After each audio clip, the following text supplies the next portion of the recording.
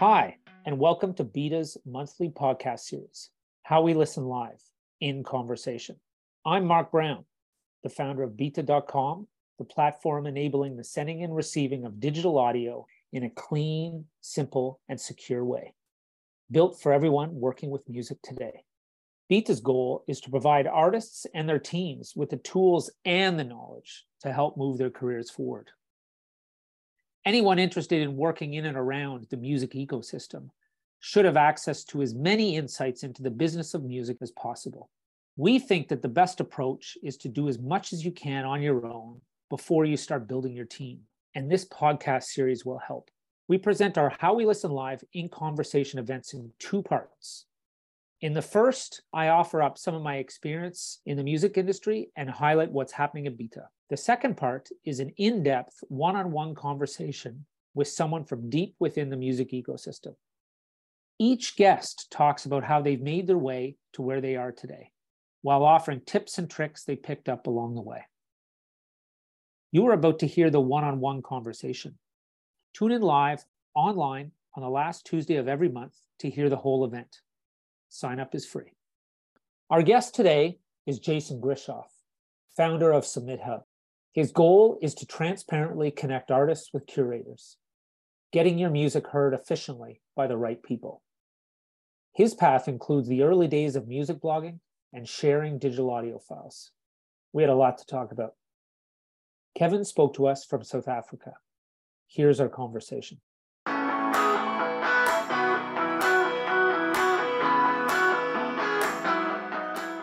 I guess I should call. Jason was busy doing something. You're back. All right, good. Refill my beer. Let's do this. I think this is the first time we've actually had a guest who was having a beer.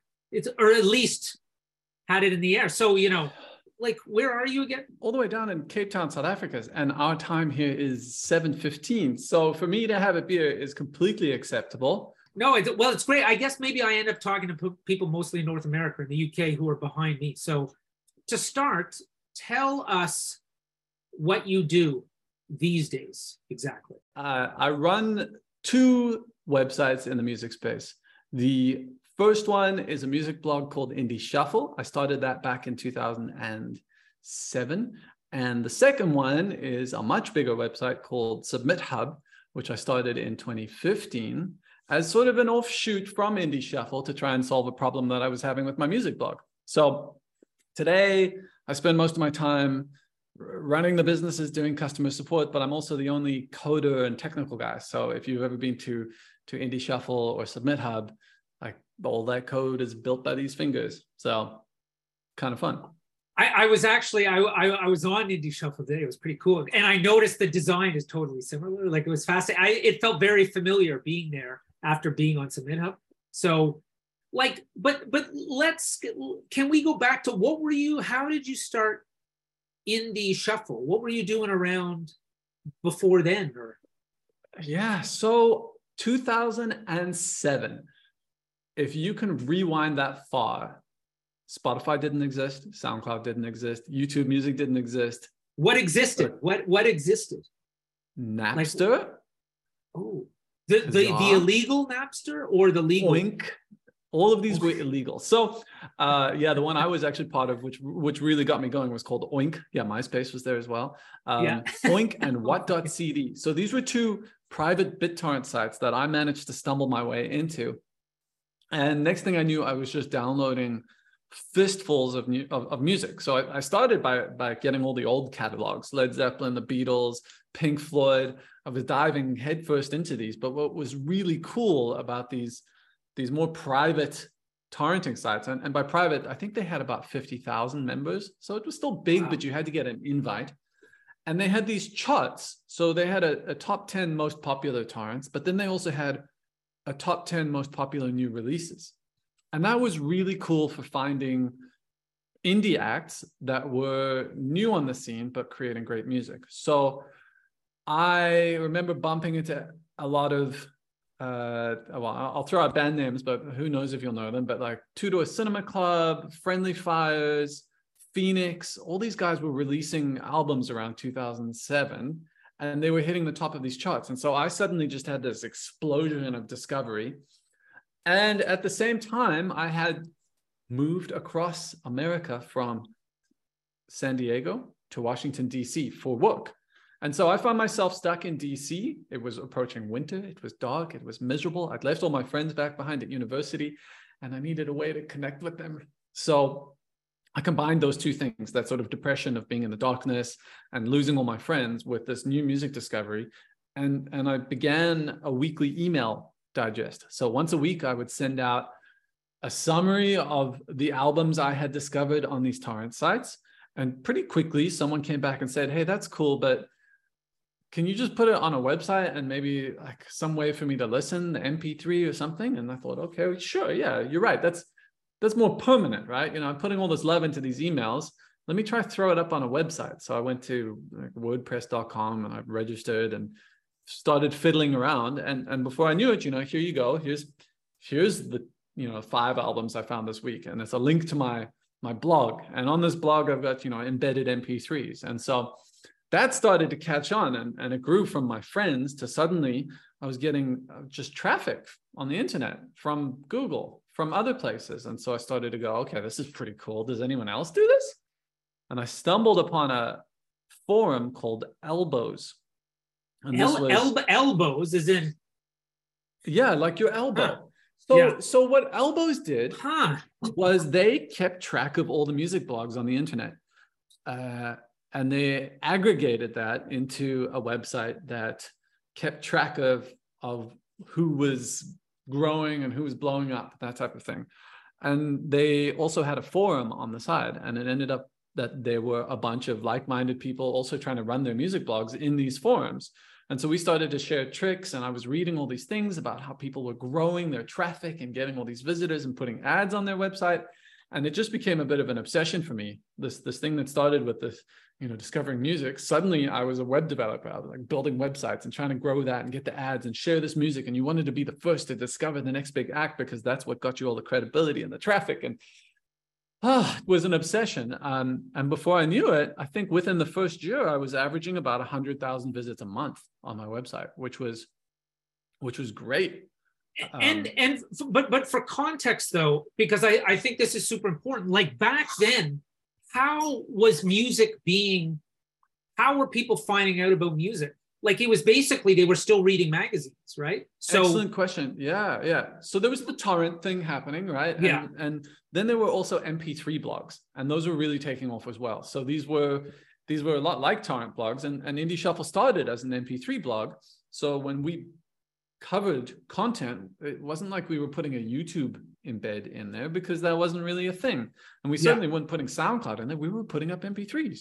And so for the first years, but the whole point is that before that, people were reading reviews and then thinking about if they wanted to buy it. And this was the transfer over to the idea that here are some words about this artist, but you can actually listen to it in real time and decide if totally. Yeah. So I mean, prior to this, music discovery would have been through radio, through word of mouth, through live performances.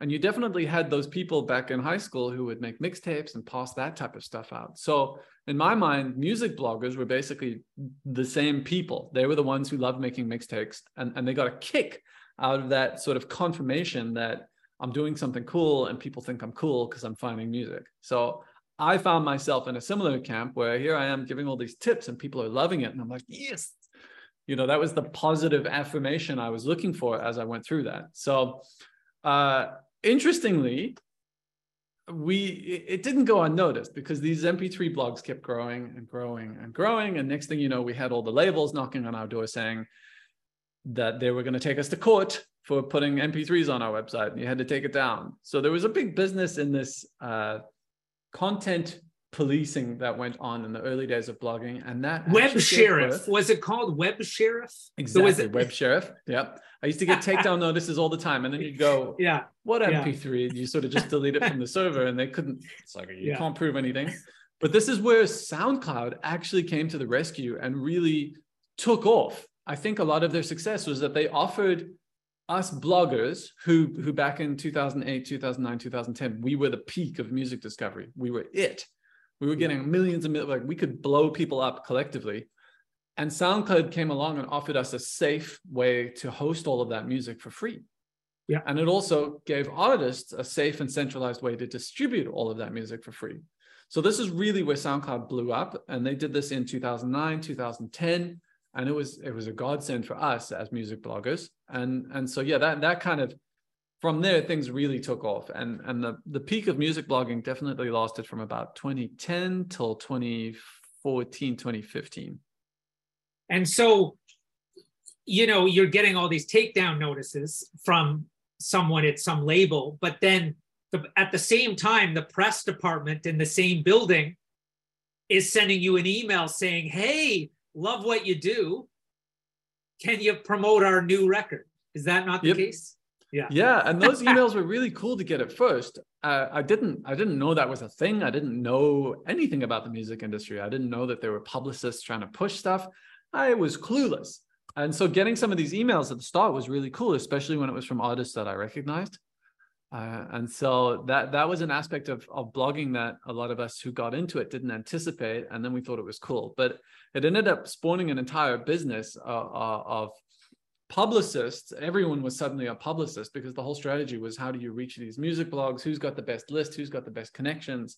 And that actually is a good segue into why Submit Hub exists. But we can get there when you're ready. Yeah. No, let's talk about Submit Hub a bit, and then we're going to come back to all the publicist stuff. I think is a good idea. So tell me a bit more about Submit Hub.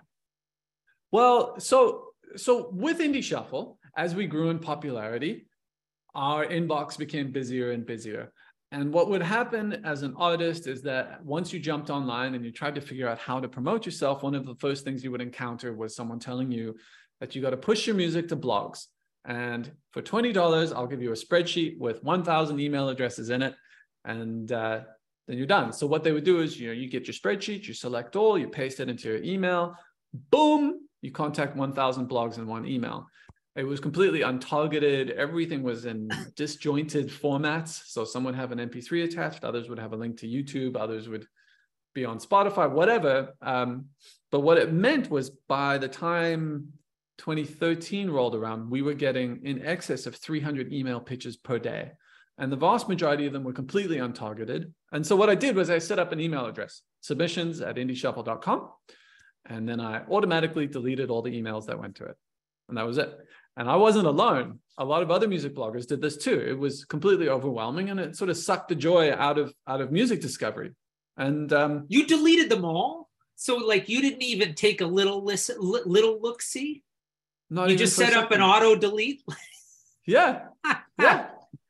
Yeah. And I wasn't alone. I mean, how are you going to go PR people? A moment of silence for the PR people. A moment of silence for the PR people. Well, so the good PR people were far more effective at contacting me. So they would contact me directly and they'd say, hey, I saw on Twitter that you're going to be in London this week. Can I take you out for some beers? And we're going to go see a private showing of so-and-so. And so they were really good at those types of things. Okay. So this is where the publicists really had an advantage. And if you were an artist, really, by the time 2013, 2014 rolled around, the only way you could get your music pitched to and heard by any of these music blogs was to hire a publicist. It was next to impossible to get any of us to actually stop, open up our inbox and pay attention to what you're doing. And if you look at some of the bigger music blogs that still are attempting to exist today, so like Pitchfork, Stereo Gum, Enemy, they don't really have much influence or clout anymore, but they're still impossible to contact.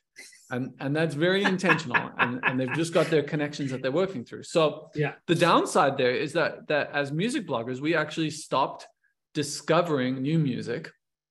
And we all started publishing the same stuff. We were regurgitating songs by artists we already knew. So here's a new song by Lana Del Rey, or a new song by Kid Cudi, or as I mentioned before, Two Door Cinema Club. And so what the advantage was for these artists is that they were able to amplify themselves a lot easier. They'd already been covered 3 or 4 years ago. A new release comes out, everyone covers it because we already know who they are. And so there was a bit of not a hive mind, but like we were all pretty cohesive in what we were covering.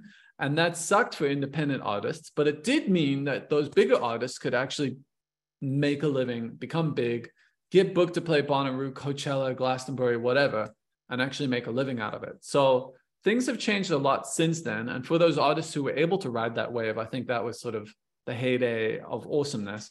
And I think you'll actually find many of those artists are now kind of struggling to regain that former glory. But that is also, that period is the last time that there was such a, I think that era was the last time that there was such a focus, like you're saying, where everybody was, the media was swimming in the same direction. And I think that's what's interesting about like what you were, when you started building Submit Hub, was the fact that that's when it really started to change, that anybody could release music, anybody could try to promote it themselves, but it was nigh on impossible to get noticed. And that's when the hive mind sort of disintegrated.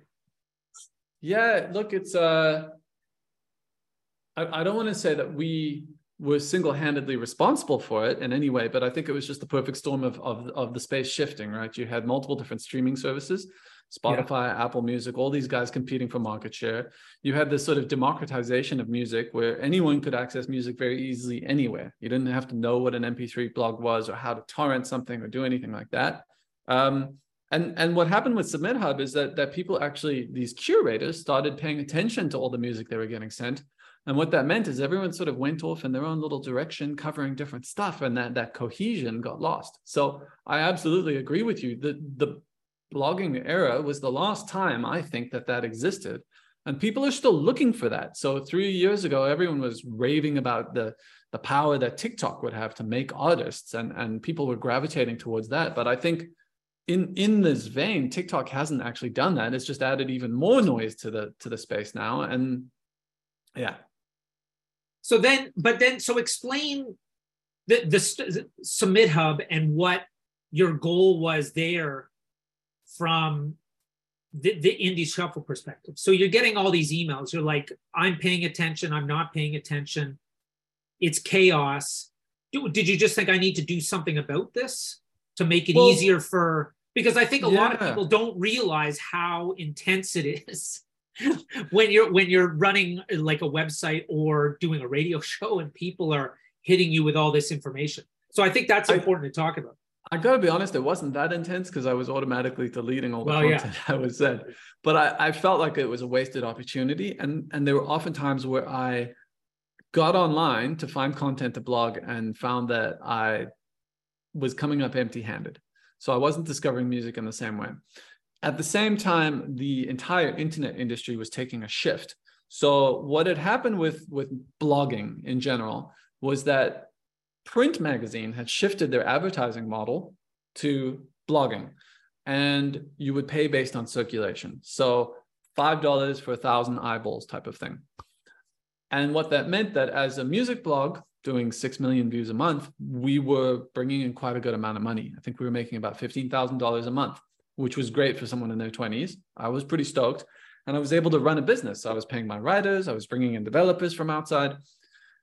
2014, 2015 saw a pretty major shift in that. A lot of advertisers realized that eyeballs don't equal conversions. And along comes Facebook and Google saying, hey, but we'll only charge you if it converts. So you're not going to pay for eyeballs, you're actually going to pay for clicks and conversions, and you can actually track what gets converted and do much better targeting. And so throughout the internet, not just in the music space, there was a sudden and rapid shift in the way that advertising worked, which meant that independent blogs started to lose their revenue stream. At the same time, you had Spotify launching in the States in 2013. You had Apple Music coming shortly after that. And what that meant was that music blogs were no longer the place that people were going to find and listen to music. You also had YouTube changing the way that search worked. So instead of you search for a song, a blog comes up at the top. Now what you get is a giant YouTube preview.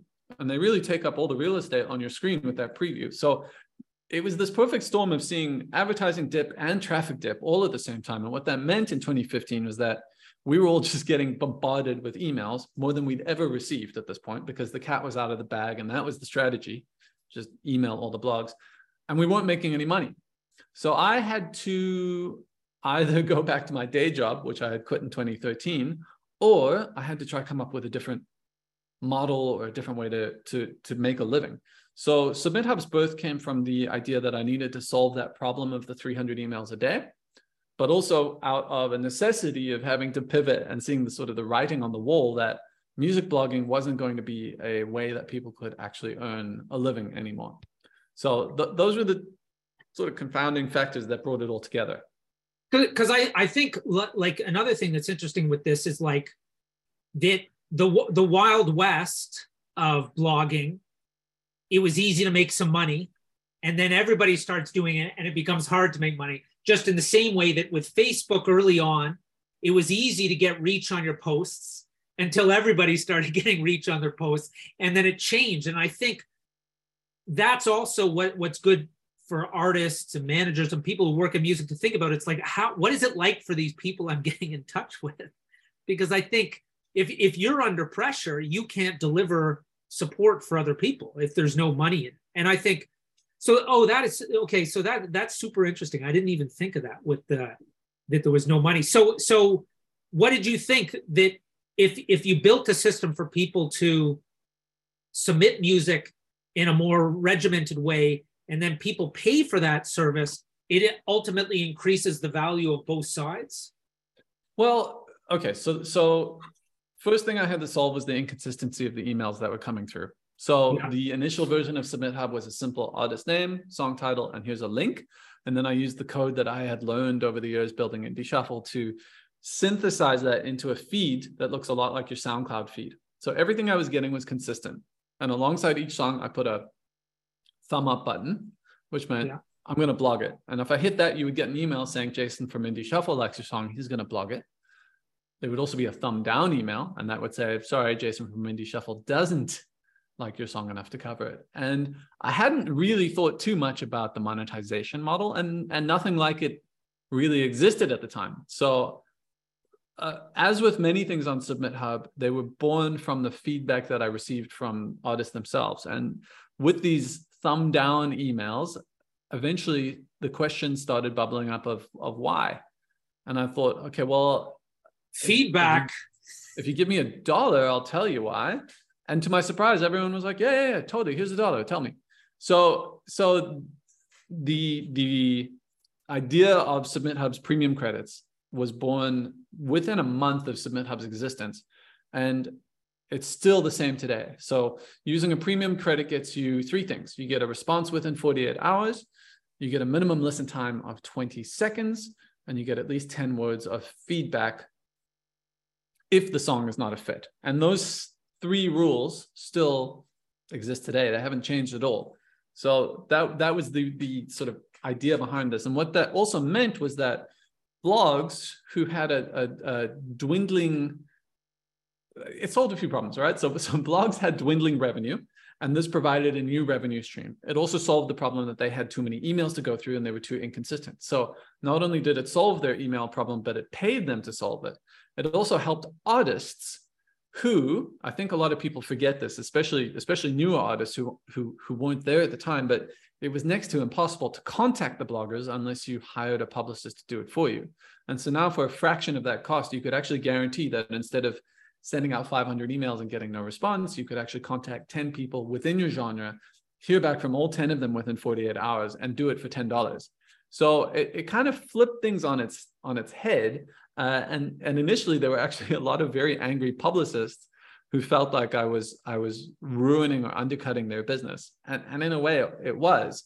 So I was cutting out a middleman and replacing myself as the other middleman, but for a fraction of the cost. Because code, yeah. But okay, like, because this transition that happened, right?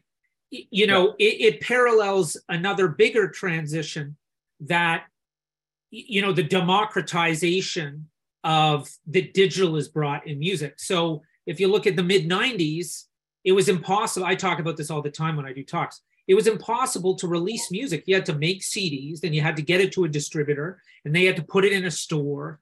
And there were lots of roadblocks. And the blogging world, all that kind of stuff, reduced those roadblocks in a way so that artists could contact people. So do-it-yourself, DIY, became even more accessible to a lot of people. So publicists saying that you are undercutting them is technically true, but a lot of these artists, I'm assuming, didn't have access to those publicists before anyway. Is that not correct?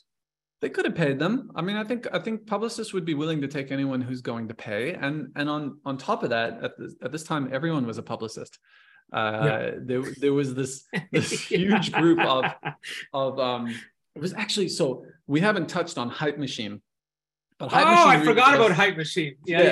So for those who don't know, Hype Machine, I mentioned Elbows earlier in this. Hype Machine ended up beating Elbows. And what they did was they kept track of all of the music blogs and what they were covering, but they did it in a much better way. They had a high technology website, if you will, where you could listen to the music very easily. Their charts were great. And Hype Machine became an integral part of every label's A&R meetings. So they would just go through the chart on Fridays and say, okay, like, what's the top 20 on Hype Machine?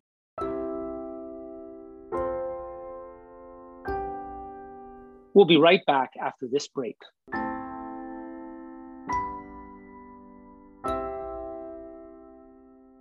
Hi, Jen from Beta here.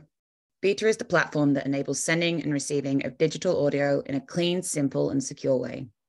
Beta is also unrivaled in taking advantage of audiophile's unique properties.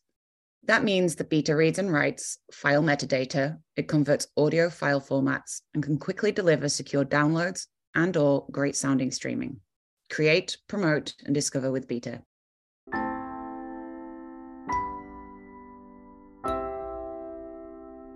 We've been through this big transition, and now artists can use Submit Hub to reach all these blogs, and you've streamlined everything. But I think there's one problem that still remains, and that is, and I think this problem's always been there, like what the hell is the strategy? What is an artist supposed to do to get noticed even today? Like in the sense that what's the best? Because when we talked earlier in the week, we talked about, and I think you talked about this a lot, like an artist knowing who they are and what they want to do. And I thought that was extremely insightful. So let's talk about that, because I'm assuming that's always been the case. That's not something that's new today. You need to know who you are. I suppose that's probably one of the questions that a publicist would ask you early on is where do you want your audience to come from? Where do you want to interact with your fans? Where should they be listening to your music? So for someone who is a folk artist or a singer-songwriter, many times that answer will be that you want to perform live, interact with artists live, and that's really where you get your reward. Performing in front of people, them enjoying the music, and you getting that feedback loop of positive confirmation. For other artists, let's say you make lo-fi beats and you like to do it in your bedroom at 2 a.m. Odds are you never actually want to play live, and you probably don't want to meet your fans, and you're happy to try and make your money in streaming revenue. So the first question is to try and identify what you want to make of it and where you're looking for that reward. Because I think it's important to set your expectations in the right place. And if you go out there with your goal being that you're going to make money, you need to understand that the odds are you will not make money. It's just an incredibly competitive space. The payouts are small. You need to scale really well. And so I think it's important as an artist to try and think about what other aspects of reward you are looking for from your music. Perhaps you just get the satisfaction from laying down a track and making something really good and having that out there. But I think that what many artists would love to have is confirmation from listeners. There are people out there enjoying my music, interacting with it, and I want to keep making music for them.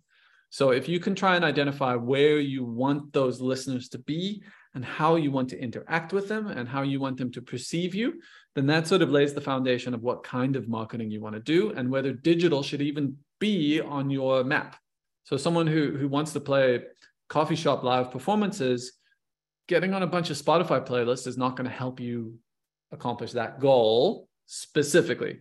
It might help a little bit. We can get into that a little bit, but generally speaking, that's a great first step is to understand what your approach is going to be. And do you think that is easier today or harder?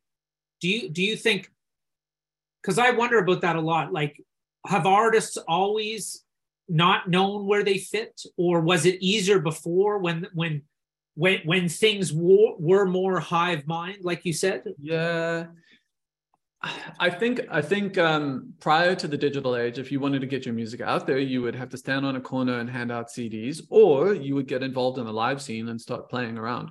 So if I think of some of the high school bands I really loved that blew up and ended up making a living from it, they did it through live performances. They started out locally playing like high school battle of the bands. Then they were playing churches locally. Then they were playing bigger venues. Then they were opening up for bigger bands. Then they were playing the band's Warped Tour, and it just grew and grew and grew from there.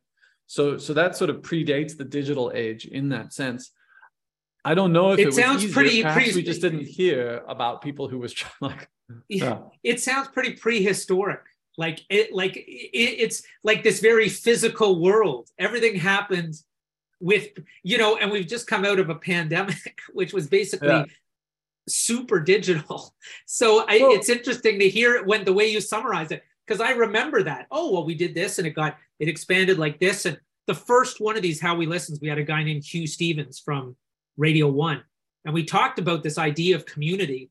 And originally community was something physical, but like community is now something that happens online. When I moved back to South Africa in 2013, things were originally quite digital at that point. But what I found interesting was that all the successful bands here were essentially knocking off the sound of bigger bands overseas. And that's because those bigger bands weren't coming here on tour. And so they were able to play all of the shows here and sort of satisfy audience demand by playing songs that sound like the Arctic Monkeys or whoever was hot at the time, the Strokes, that type of stuff. So I think today the landscape has changed quite a lot in terms of where people consume their music and how they consume it. And in some ways it is more difficult, but it also has never been easier to find the people who might connect with your music, especially if you're making pretty far out stuff. Okay, so we sort of talked about the history and the comparisons. Like if I'm an artist today and I sort of have an idea of what kind of music I make and sort of what I want to do, like I think I understand the live thing well. Like, if I'm in a band, chances are I want to play gigs, and that's a good way to gain fans. But this whole online space, in some ways, it would be nice if it was still like the blogging the way it used to be, because you just knew that was what you were supposed to do. But now it seems like, because we had another guy on from AWOL, and he talked a lot about spending money on advertising. And so, like, what's your take on the whole digital landscape? Like, you've got Submit Hub for doing blogs and playlists, but then there's like advertising. Like, where does someone start, do you think? So most people start by typing how to promote your music into Google. And then they come up with a bunch of YouTube gurus, because of course, Google is pushing YouTube promoting its own product. Yeah. No, it's not promoting their own product. It just sorry. Giving the best filtering the best results. Yeah. There you go. You got it. See, that's the antitrust stuff. So I think that's what happens, and a lot of people land on these sort of self-promo gurus on YouTube, many of whom have a lot of wisdom. At the same time, you can also fall victim to a lot of scams out there that promise success. I think for me, it's kind of like throwing spaghetti at the wall and seeing what sticks. You got to try a few different approaches, and you never know which one's going to work perfectly. A lot of people do enjoy going that Instagram and Facebook advertising route. And while it's quite difficult to actually grasp and get in place and do all of that, it does mean that you don't get rejected when you pay for Instagram ads. They're happy to take your money, and the targeting works, and you only pay when people click. So you are you're not exposing yourself to any sort of rejection. But it's a multifaceted approach. And if ultimately you do want to perform live, or you do want to get signed to a label, or you do want to grow there, I think some of it is thinking about building your online resume, which they call an electronic press kit. But you're trying to fill that up with a little bit of proof from many different spaces. So let's say that you want to get booked for a gig, and you approach a booker for a show. One of the first things they'll do, if they don't know who you are, is look you up on the internet. So they're going to check out your Spotify. They're not looking to see that you've got millions of listeners on Spotify, but if they see that it's completely dead, that might be a bit of a turnoff for them, right? So you kind of want to get a couple thousand listeners on Spotify. You also want to be able to make sure that when they do Google you, it's not just a SoundCloud, YouTube, and Spotify link coming up. There's actually blogs writing about you and giving context and saying things that are interesting. You want to make sure that when they go to your social media, there's stuff happening there. So they're looking for this digital resume, if you will, that demonstrates that you have an audience that you can bring to their venue and that you are capable of actually executing and performing well. So the answer to your question is that it's next to impossible to have success by focusing on just one of these areas. And as an artist today, you have to become a jack of all trades. So not only do you have to learn how to play instruments, record the music, mix, master, and produce it, get it on all these digital distributors, get it out on the internet, create ads around it. So you need your advertising, you need your artwork on the album. So one thing I like to remind artists is when they finally get to that end point where they release their song and tell the world about it and it flops, the silver lining here is that you've actually gained a ton of experience doing many different things that could be useful elsewhere. You know how to set up ads, you know how to do digital stuff, you know how to do all of these things that are in a way valuable, and you've learned stuff along the way. So it's hard. It's hard to say, oh, okay, yeah, I get it. You know, like I understand an artist is going to be more focused on the fact that they've faced a lot of rejection and perhaps their song flopped. But yeah, I think it's important as an artist to not lose track of the fact that at the end of the modern process, you've had to jump through so many hoops that you come out with a completely new skill set. And I totally agree. You meet so many people in the music business, specifically people who work at labels and stuff, who think they don't have any transferable skills, but it's actually such a jungle that, you know, you can apply most of these skills to other industries. But I think also what's interesting to what you're saying is your song flops, but you're always about to release another record anyway. So you can learn from what you did the first time. I think that's also, it's the experimenting, which I think is very difficult for people to understand that, well, you got to give it a go, and then you try some stuff and you have to learn what worked and what didn't work. And I think that's what's fascinating about what you're saying. It's that you've got to have a bit from many different places, because I think when people read, that's why we started How We Listen, because when you read the press, a lot of these bigger companies like Google says, oh, YouTube, just do everything on YouTube, or yeah, only use Facebook for ads, or yeah, Spotify, you know, for artists is the one. And where what you're saying, I think is completely correct. You need a bit everywhere to figure out what's going to work for you. You have a guess of what might work. You're an artist, you're going to play live. That's your focus. But something might work somewhere else, and you have to be open to those kind of things. So I think that insight is great. Yeah, it's the wild, wild west out there. I think what's cool about artists is that they are active consumers on the internet. So artists are contributing to everything going on rather than being passive consumers. They're not just sitting there scrolling through their Instagram or watching Netflix. And so I think there's a lot to be said for that kind of behavior, even if you do come out of it with your song not performing well, or you're not getting the credit or appreciation that you were hoping for. I think it's important to step back and realize that you're sort of in that 5 or 10% of the population that's actually doing stuff. And that's cool.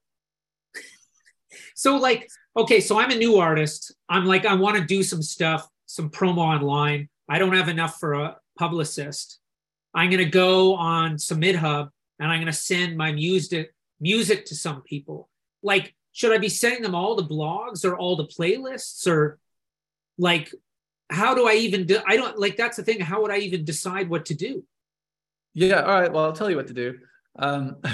Thanks. So okay. So the two that I think are quite valuable here are music blogs and Spotify playlists. So we'll start with music blogs.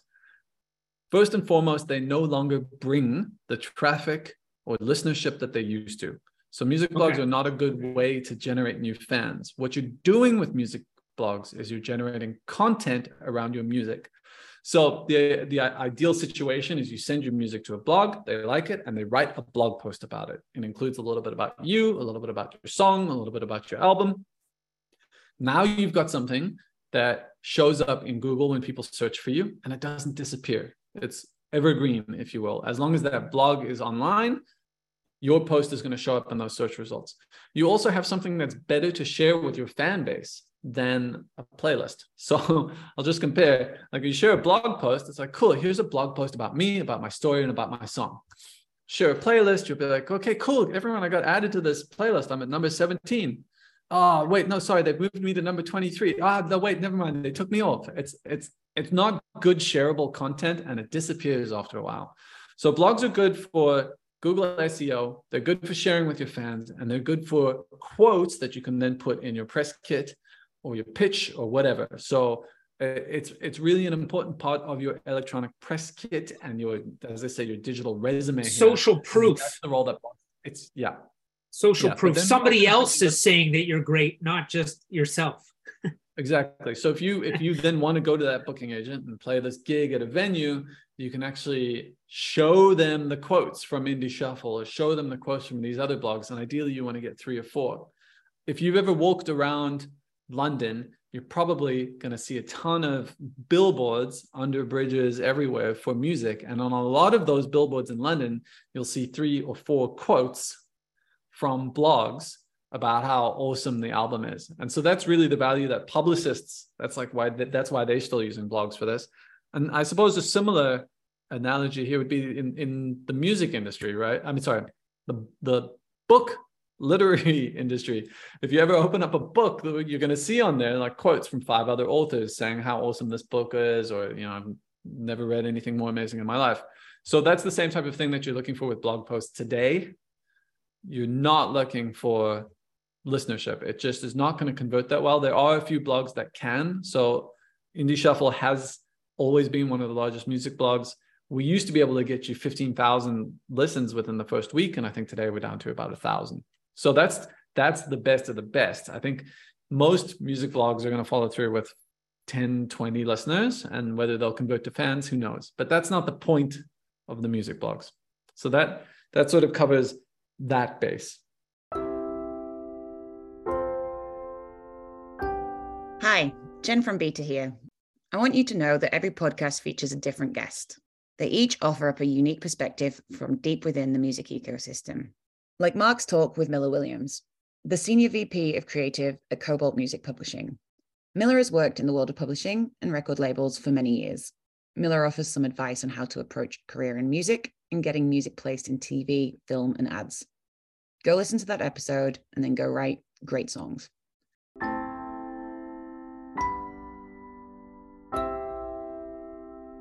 I don't think people understand the relationship between, say, traditionally between press and radio. That you needed press to get on the radio, and then you needed radio to push things forward, to go back to press, to get better press. But what about playlists then? What do they do? Right. So playlists are an interesting one, and Spotify pushes their editorial side hard. So there are 3 types of playlists on Spotify. There are editorial playlists. These are managed by Spotify. Historically, they used to actually be managed by a person, but my understanding is that today it's more of an algorithmic driven selection. So the algorithm suggests, and then at the end, the person goes, okay, yeah, that works. That doesn't work. This one does work. So it's less about them going out to seek music and more about Spotify's algorithm feeding them suggestions and then them deciding what fits. So those are editorial playlists. You then have independent playlists. These are created by Joe Schmo, you, me, everyone else you know, and also by music blogs and people with brands. So independent playlists originally was something that Spotify promoted, but then they started to grow their editorial side and they began to bury the independent playlists more and more. So for example, Indie Shuffle had a Spotify playlist. Then Spotify noticed people were looking for Indie Shuffle on Spotify. So what they did, they created their own playlist called Indie Shuffle so that it could show up in search results ahead of ours. And they've done that across the board. Anytime they notice a search term that's doing well, they'll make sure that they create their own playlist to go ahead of it. So being an independent playlister early on, you could actually grow quite a following. And Spotify used to suggest playlists on their homepage or in the app. They don't do that anymore. They only push their own playlists.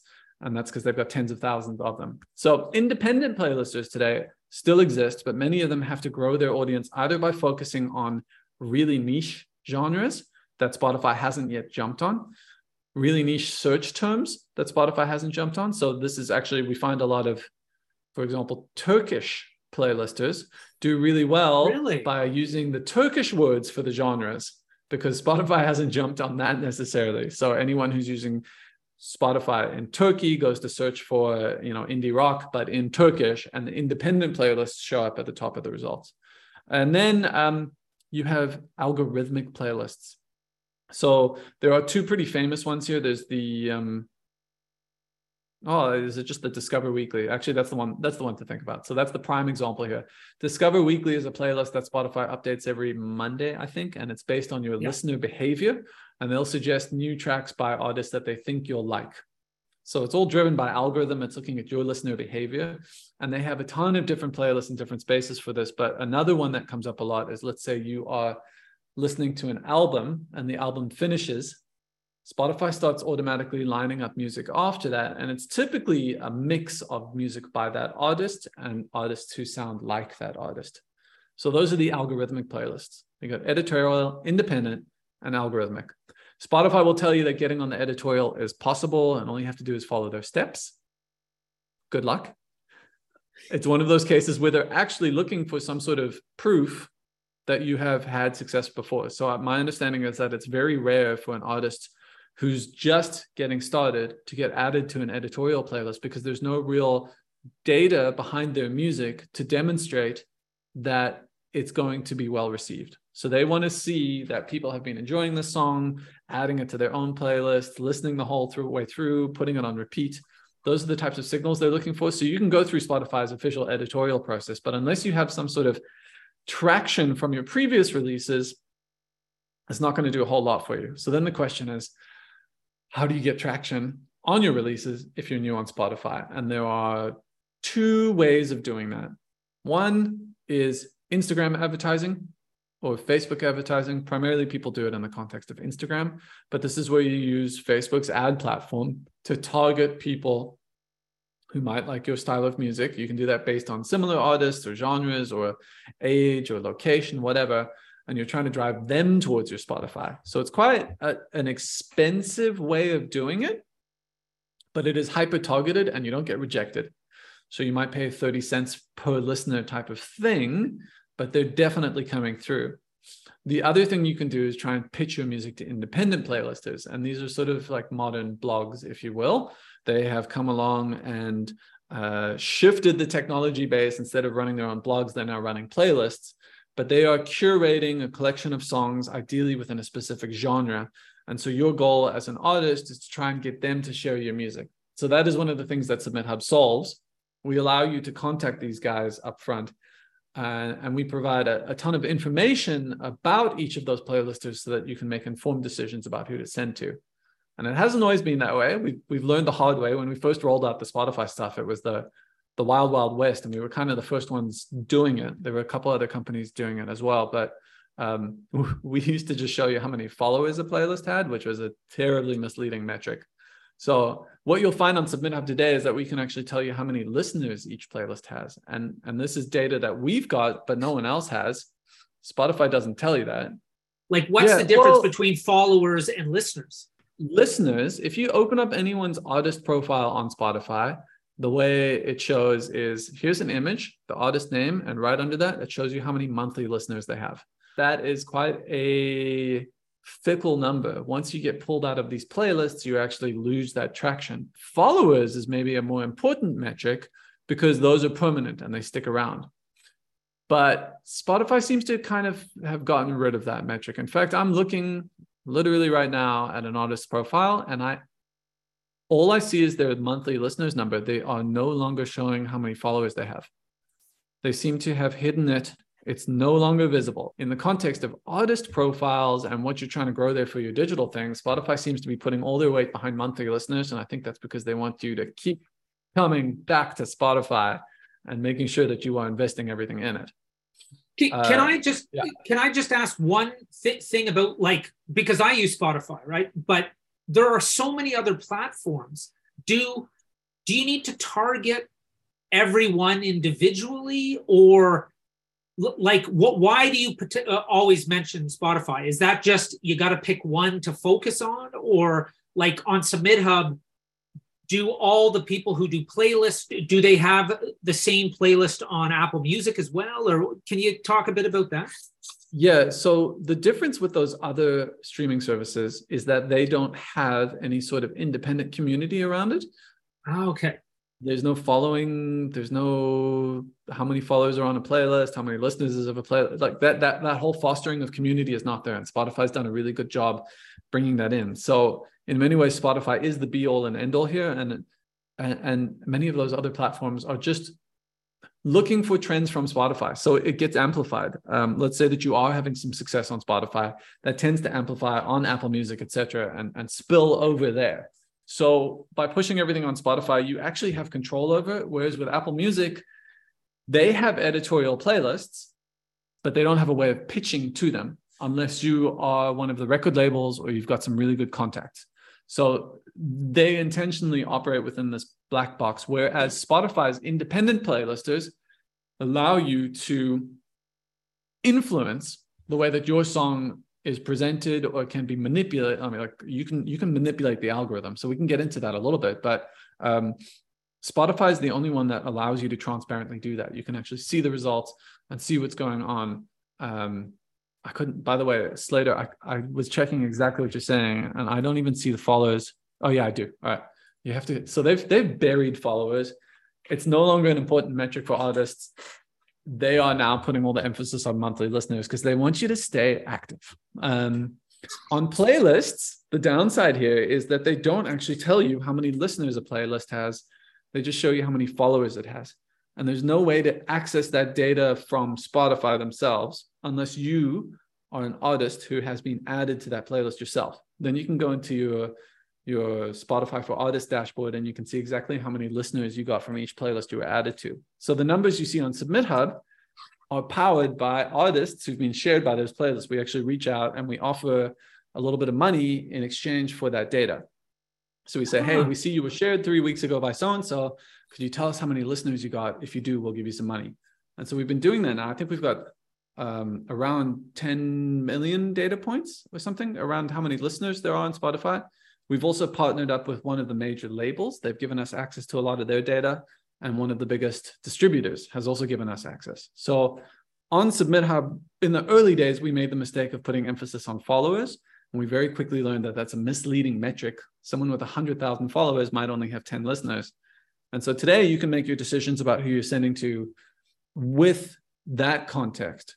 But more importantly, what we found over the last couple of years, and what I've been pushing really hard for the last 6 months, is the nicheness or genre fit of those playlists.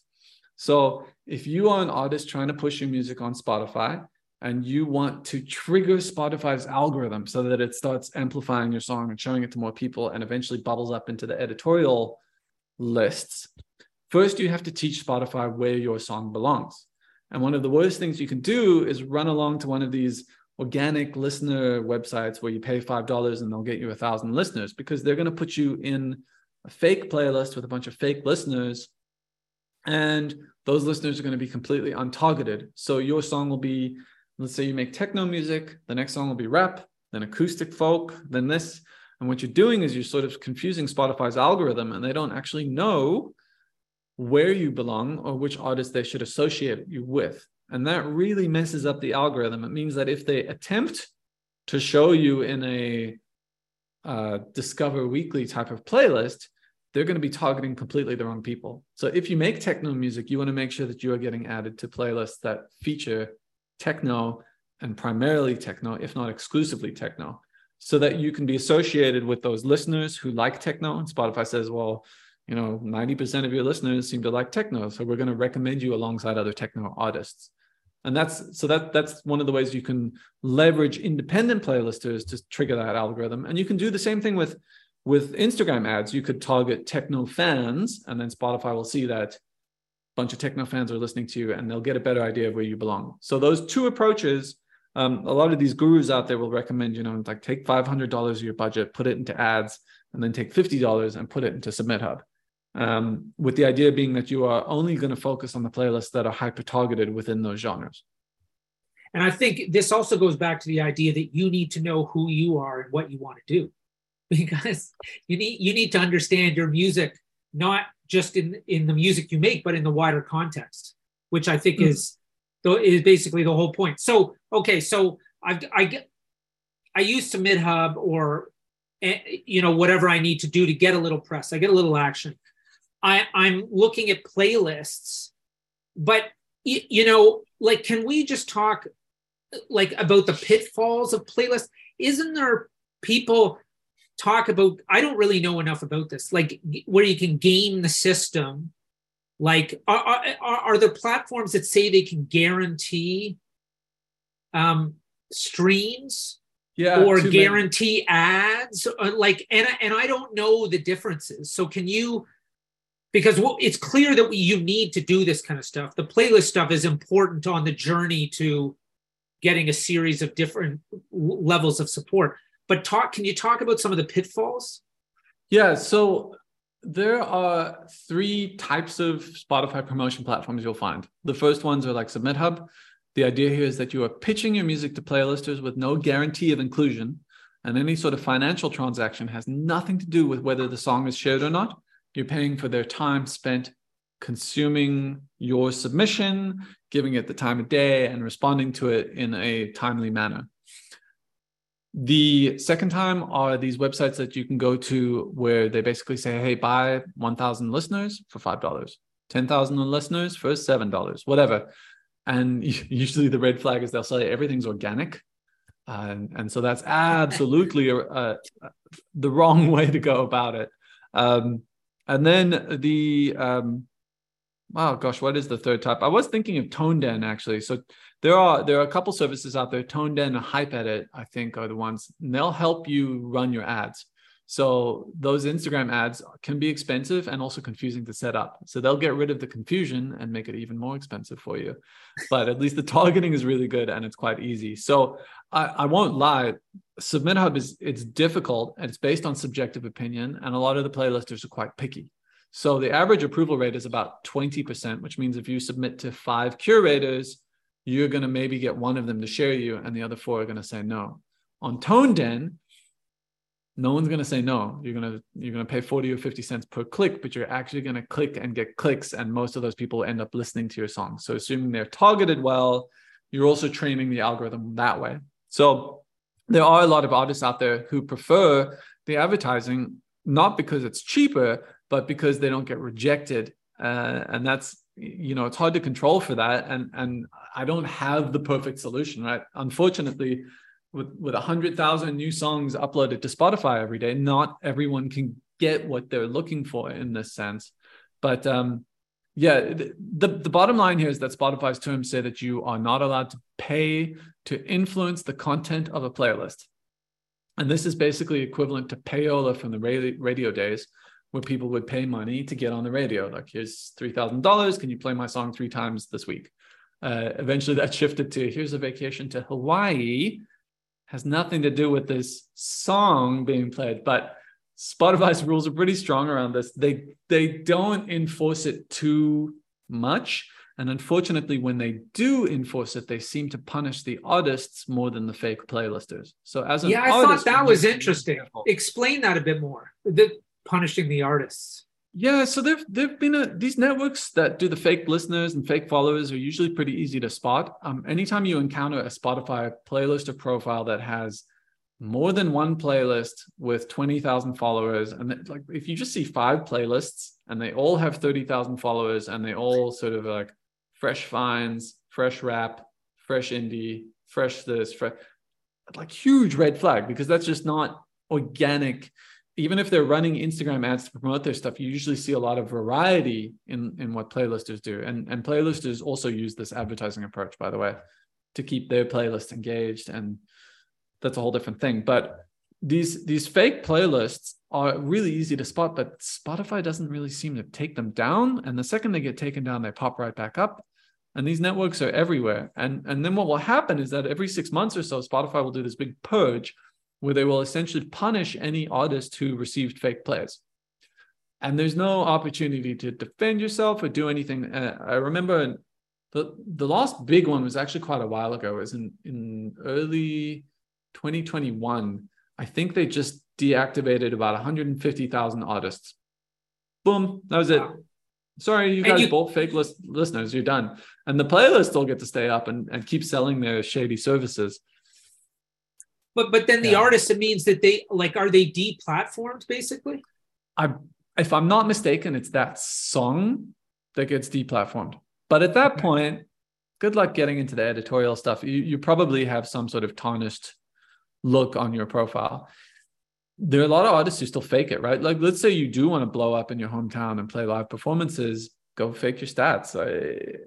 People do that. I remember a Reddit post from about 2 years ago where some guy claimed to be Chance the Rapper's early manager. And he basically said, yeah, we bought our way in early on. We were like just paying fake likes, fake plays, fake everything, just to jack everything up as much as they could so that people started buzzing about it. And so people do it. It's not the end of the world if you get your song taken down from Spotify, but it can kind of suck. And I think a lot of artists go into it naively. They don't understand that they're being taken advantage. These websites look nice. They look pretty. They promise it's all natural and all organic, and they don't use bots. If you see anyone say, we don't use bots, it means they use bots. It's like... Is there anything else artists can be doing? You'd literally just have to start with Spotify. There's no... like it's the easiest one. Yeah. Okay. Yeah, so that's why you recommend it. It's the biggest bang for your buck. It's the most accessible. It's the easiest one to actually get some sort of traction on. Spotify gives you some statistics. You get to see how many monthly listeners you have. The Spotify for Artists dashboard is great. Really drills down into the demographics, the age groups, the locations, how many listeners you're getting from here, from there. So they give you all of this stuff that you can see, and none of the other platforms really give this to you. And what that means is that they've got this whole community where people will sort of help grow your music there. So yeah, that is probably the best way. We explored about 6 months ago whether we should start a distribution side to Submit Hub. We've had a lot of the distributors come and try to partner with us because we have so many independent artists on the platform. We're approaching 1 million users now, and so we're a really good sales funnel for them, if you will, in terms of awareness and, hey, for your next release, use this distributor. And so we kind of thought, okay, well, why aren't we doing this? And we pretty quickly answered the question. It's way too competitive, and it's also a lot of work. Like most of their employees at these companies are customer support because it's just, whoo. Anyway, distribution is not one I'm going to get into.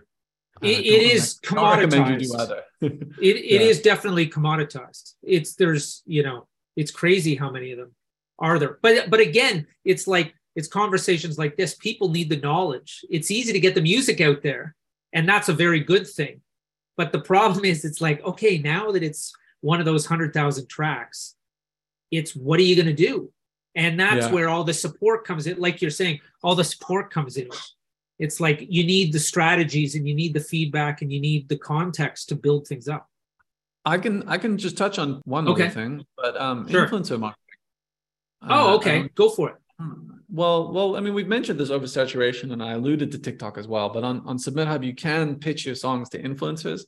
And on that side, we're actually doing straight up payola. So you basically pay $10 or $20 for someone to cover your content. And if they don't, you get your money back. So this is more of a PSA, if you will. I think a lot of new artists out there have heard buzz about TikTok and think that maybe it's a good and easy way to blow up. And so they try it. And I guess my PSA here is that it's not. TikTok is really difficult to blow up on. And I would only use TikTok as an artist for two reasons. The first one is if you are trying to build up content around your song. So we see a lot of major labels do this. They're going to go and spend a big budget on TikTok influencer stuff. And they want to make sure that when someone opens up that song in the TikTok feed, there's a bunch of videos associated with it. So this is, in a sense, their part of their digital resume to show that the song was a success and didn't flop. And they can probably also turn around and show this to their clients who are the artists and be like, look at all the work we've done for you. But what they're essentially just doing is filling up their feed, and it's not necessarily going to help them go viral in any way because buying virality is next to impossible. The second thing you can do with influencer content is essentially pay for people to make mini music videos for you. So at the end of the day, you are paying someone to create content in small 10 or 15-second chunks, And if you give them a prompt, which you can do on Submit Hub, like wear funny red hat and jump up on one leg, whatever that cohesive thing is, it's similar to a blog post in its quality for sharing with your existing fan base. So you can then you can share that content that's been created with your fans and say, like, here's another TikTok video for you to go check out. Ultimately, I wouldn't work on these platforms as an artist unless I myself am keen to be on that platform. So this is, a good starting point in this question of where do you want to be and where do you want your fans to consume your music? I think it's to ask where are you now and what do you understand? So jumping into TikTok, if you don't have a TikTok yourself and you don't make TikTok videos and you're not spending your day on there, kind of pointless. You're not going to get the rewards back from it. That stuff's happening in the background and you don't really know what's there. So anyway, that's my PSA on influencer marketing. Did you have a second PSA? No, that's the one. Okay. So then the other last PSA is that beta links are coming on Submit Hub. So if everybody knows Submit Hub, you can post different types of links in, and beta is going to be one of those. So that everybody who's on this call will know about that when we announce that. So that's coming. So that was sort of the last piece of info, I think, right? Yeah, I do see a question. And go also for it. Emma's pointed out that you can try and buy a pint for the Spotify editorial team if you know where to find them. So that's pretty cool. And then Chizi Bamisi has asked about timing in terms of when you should promote your release. Oh, timelines. Yeah, so there's a lot of stuff that you have to do when you are releasing your song, but assuming that you've got all of your assets in place and you've lined up your distributor and everything's ready, what happens on Submit Hub is that you can pitch well in advance without any worry. What happens is that you add your release date and you can send it off to curators. And then if they do like your song and they want to share it, it all just sort of stays in a pending queue until it's time to be shared on the release day. And what we've actually got on Submit Hub is that most of the playlisters have given us permission to automatically share to their playlist. And so on release day, assuming we have your link, which we tend to be able to find automagically on the internet. I've got some code on release day. I check for your Spotify link. I get it, tell the curators it's ready, and then the code just automatically shares it. So what that means is that doing it in advance, whether it's 1 week, 2 weeks, or 3 weeks, is actually pretty advantageous because you will ensure that on release day, you get that momentum going pretty straight away. So release day hits, boom, boom, boom, boom, boom, it gets shared. With music blogs, we'll hold it in the pending queue until release date, but then those are usually trickle in over a week or two after release date. Those guys still have to sit down, write about it, publish it. There's a bit more work that goes into that.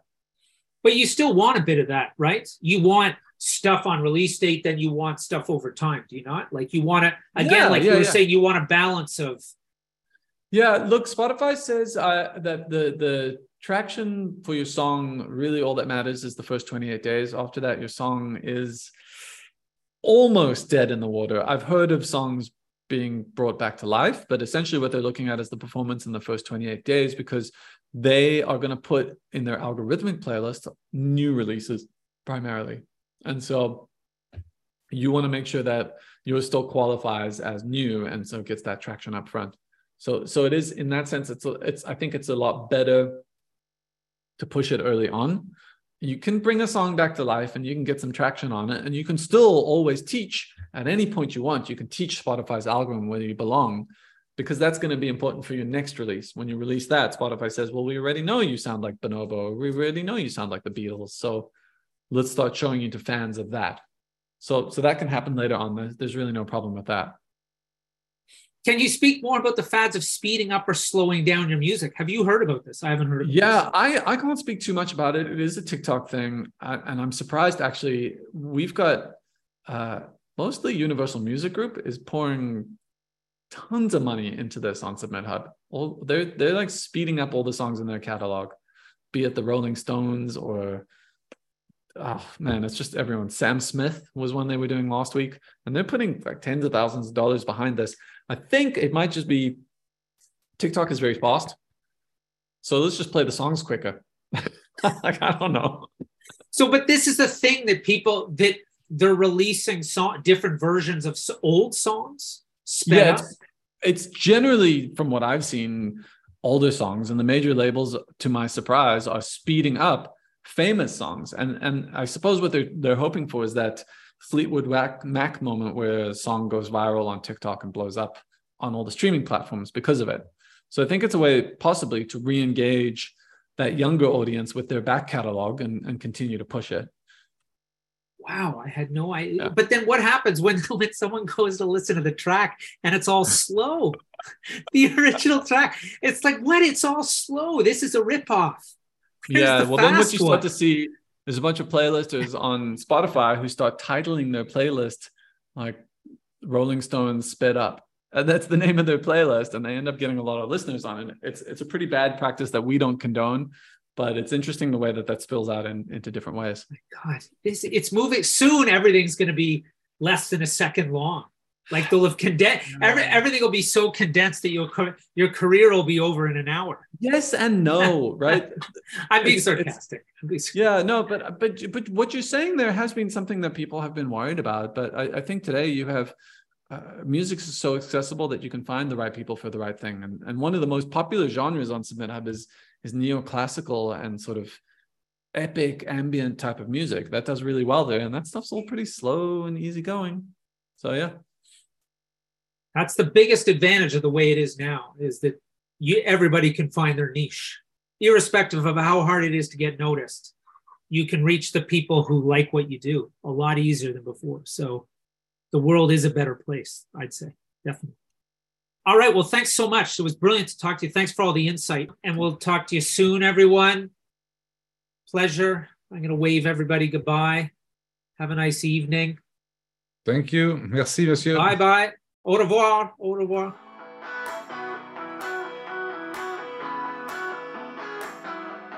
Hey, it's Mark again.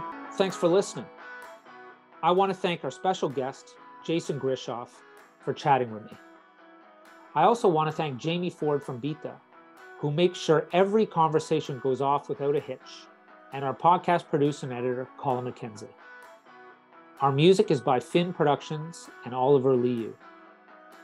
The How We Listen Live in Conversation podcasts are brought to you by Beta.com. Beta enables sending and receiving of digital audio in a clean, simple, and secure way, built for everyone working with music today. The live online series takes place on the last Tuesday of every month. Free to sign up and attend. Come and join the conversation. Go to beta.com for more information. Thanks for listening, and get in touch with any questions.